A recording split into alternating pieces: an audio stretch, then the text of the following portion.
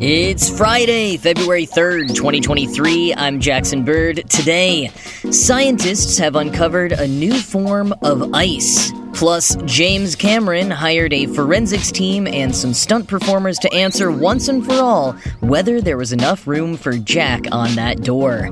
And the podcaster who invented a new kind of pasta is back again with two rare pasta types. Here's some cool stuff for your ride home. Well, as a polar vortex plunges the northeastern U.S. into record-breaking wind-chill temperatures this weekend, I thought I'd cover a couple of chilly ice stories for you. Plus one about pasta to warm you up. So first, a team of scientists accidentally discovered a previously unknown form of ice, and it could exist in other far-flung locations throughout the universe. So for some background to get us started, I'm going to quote at length here from the New York Times so I don't get this wrong. Quote, "In day-to-day life, we encounter three forms of water: a vaporous gas like steam, flowing liquid water, and hard, slippery ice. The ice of our everyday lives consists of water molecules lined up in a hexagonal pattern, and those hexagonal lattices neatly stack on top of each other. The hexagonal structure is not tightly packed, which is why ice is less dense than liquid water and floats. With permutations of temperature and pressure outside what generally occurs on Earth, water molecules can be pushed into other crystal structures. Scientists now know of 20 crystalline forms of water. The 20th form of ice was discovered last year. In addition, researchers also have documented two types of ice with jumbled molecules, what they call amorphous materials. Because one of the amorphous ices is denser than water, it's known as high-density amorphous ice. The other, with a density less than that of water, is low-density amorphous ice. Amorphous ices are not found on Earth, but they could be prevalent in outer space, in comets, interstellar clouds, and icy worlds like Europa, a moon of Jupiter. There's even a type of water that is both liquid and solid. In 2018, scientists announced the creation of superionic water, which was simultaneously solid and liquid." End quote. Now, like I said, this team, who published their findings yesterday in the journal Science, weren't setting out to discover a new form of ice. They were trying to study ice crystals, very small ice crystals, with the expectation that sometimes the properties of things in smaller sizes are different than bigger chunks of the same thing. So they had to break some ordinary ice up into smaller chunks. And they did this by chilling water ice in liquid nitrogen down to negative 320 degrees Fahrenheit. Then, that super chilled water ice went into a container with small steel balls. The container went into a machine that shook the ice and steel balls super fast, back and forth 20 times a second, to break up the ice into absolutely minuscule pieces, creating a shear force, SHEAR. That tool is called a ball mill, and it's usually used to grind or blend materials in mineral processing. But when they opened up the container, the ice had changed. Using X-ray diffraction, the team ascertained that the ice was denser and that the crystalline structure had turned into an amorphous one. Essentially, that shaking with the steel balls was a strong enough force to knock the water molecules out of the crystal formation. And even though it was now amorphous instead of crystalline, the density did not match the existing amorphous ices.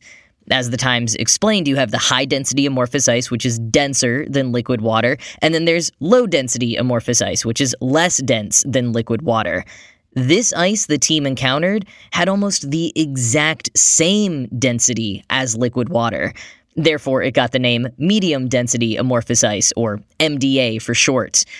Although, quoting again from the Times, that medium-density amorphous ice has almost the same density as liquid water raises the possibility it's actually a glass, a liquid cacophony of molecules flowing until it cooled and slowed and froze in time without crystallizing, still disordered. End quote. Follow-up studies are being done as scientists try to confirm if this MDA is what it appears to be and therefore adds a whole new category to a long-held model. Marius Malot, a physicist at the Lawrence Livermore National Laboratory, told Nature, quote, "This is a great example of how we still have things to understand with water," end quote. Indeed, and some of the things we're still learning about water relates to our exploration of other planets and their moons. Of particular interest off the back of this finding is the icy surface of Europa. The temperatures used in the experiment match the range of temperatures on Europa, and quoting Nature, "If two icy areas on such a moon were to rub together because of tidal forces exerted by Jupiter, they could produce medium-density amorphous ice between them through the same shearing process that the researchers used," end quote.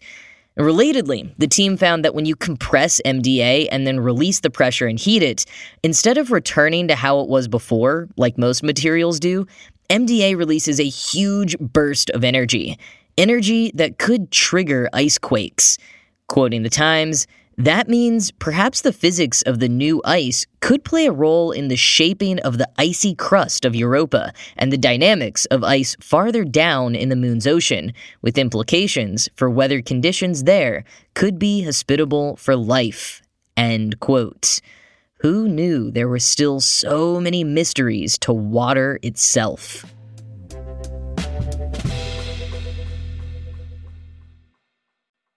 To get people pumped for the theatrical release of the 4K remastered 25th anniversary edition of Titanic later this month, National Geographic has put together a TV special called Titanic 25 Years Later with James Cameron. The movie is being released back in theaters on February 10th. The National Geographic special will air on Sunday the 5th. And the special has been making headlines because of a preview of it that revealed in the special, James Cameron will be testing once and for all whether Jack really could have fit on that door. Now, I don't know that I should have to give a spoiler warning for one of the biggest movies of all time that is explicitly celebrating its 25th anniversary, but if you're precious about that sort of thing, this is your warning. Skip to the next segment now. So, the now infamous door is the makeshift raft that Jack and Rose use to escape the sinking steamship. Rose manages to stay afloat on the raft long enough to make it to safety and survives the disaster, living on to recount the tale to researchers 84 years later. Jack, however, only manages to cling to the edge of the door. Most of his body is still submerged in the icy waters. He succumbs to hypothermia and sinks away beneath the water. Fans have long alleged that there was plenty of room on the door for both of them. The Mythbusters even put it to the test back in 2012 and determined that, yes, Jack could have fit on the door. James Cameron, appearing in that episode, disagreed, as he has consistently over the decades. He says the point of the story was that Jack had to die. Now, Cameron did cop in that old Mythbusters episode that maybe we messed up and the board should have been a little smaller. But Jack had to die for the story. Leonardo DiCaprio, for his part, has usually said no comment when asked. Kate Winslet, on the other hand, has frequently said she'd be interested in having the debate. I recently watched an episode of The Graham Norton Show that she appeared on, which showed a behind-the-scenes photo from Titanic. And the point of showing it wasn't even to ignite the door debate. It was talking about how many hours Winslet has spent filming underwater on various films and the records that she's broken. But as was quite clear and pointed out by Jack Whitehall, in that photo, not only was the door big enough for DiCaprio's character Jack to lean onto, but Cameron himself was leaning on the door while he directed them. That's 3 people on the door. But as Winslet and Cameron have both pointed out over the years, it's not just about whether the 2 or more people could fit on the door, it's whether they could stay afloat and survive the deathly cold water long enough to be rescued.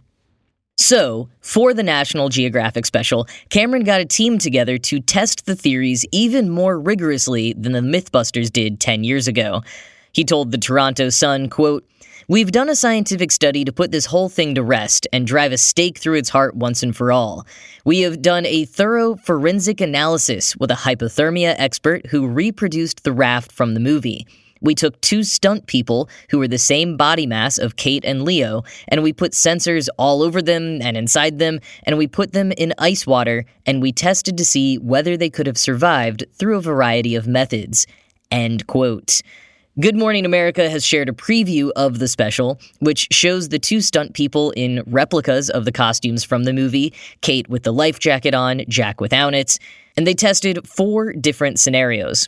In one, they're both able to get their upper bodies on the raft, out of the water, and even Cameron concedes that Jack might have been able to make it a few hours that way. But one of the final tests that they did in the experiment, something the Mythbusters did not do, is that they made the stunt people exhaust themselves physically in the exact same way that Kate and Leo would have been after their long escape from the ship. They also had Kate put her life jacket onto Jack to help insulate him, and in that scenario, even with the physical exhaustion, Cameron admits that Jack might have lived. But he says there are still a lot of other variables. Plus, we're talking about 2 people who were mentally exhausted as well as physically. They may not have thought to arrange themselves exactly so on the door to help them both stay afloat, or thought for Rose to share her life jacket to keep Jack warm, or to tie it to the bottom of the door and give it extra buoyancy, as the Mythbusters did. And all of those sorts of hacks that could make it work miss the point, says Cameron. In the narrative, not only would these 2 likely not have considered some of those techniques, Jack wouldn't have allowed them. There's no way he would have taken the life jacket from Rose. As Cameron says, he wouldn't have done anything to jeopardize Rose's survival. We're talking about a love story here, and especially for that era, Jack essentially sacrificing himself to ensure Rose has the best chance of living is pretty dang realistic. So again, to the question, was there room on the door for both of them? Yeah, basically. But could they both have survived? That is not as certain.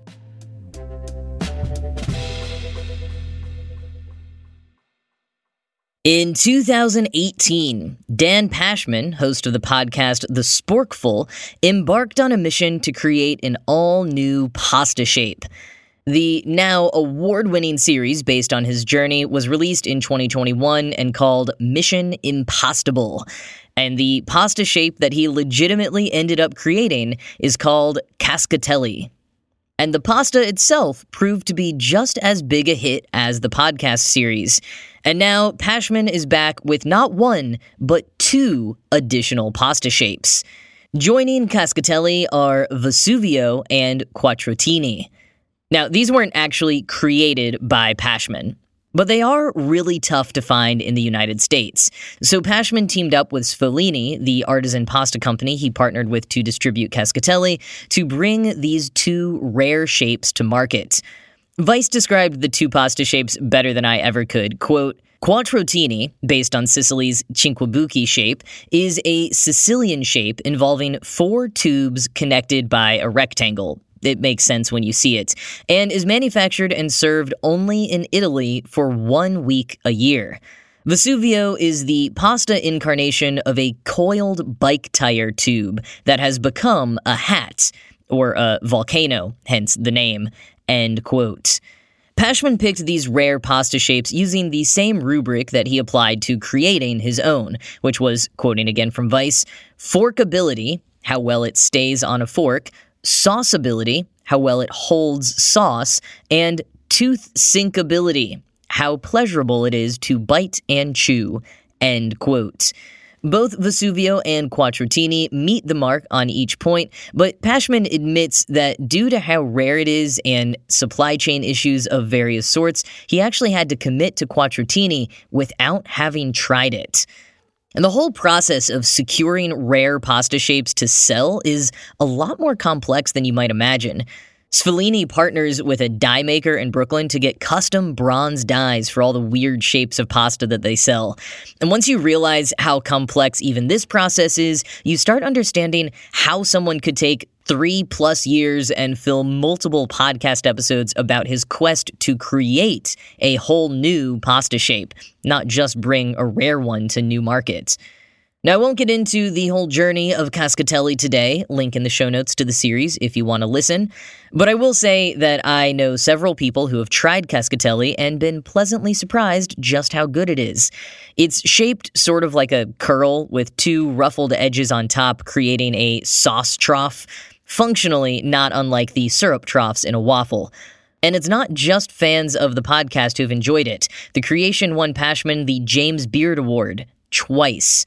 So dude has come to know his pasta. And if you too are intrigued by interesting and rare pasta shapes, I would trust his taste for picking out these two new rare types to try.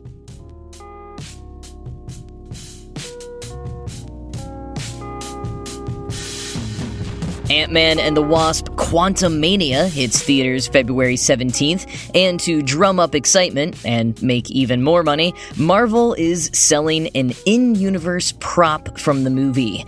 It's not Ant-Man's helmet or some figment from the quantum realm, but a book written by Ant-Man, aka Scott Lang.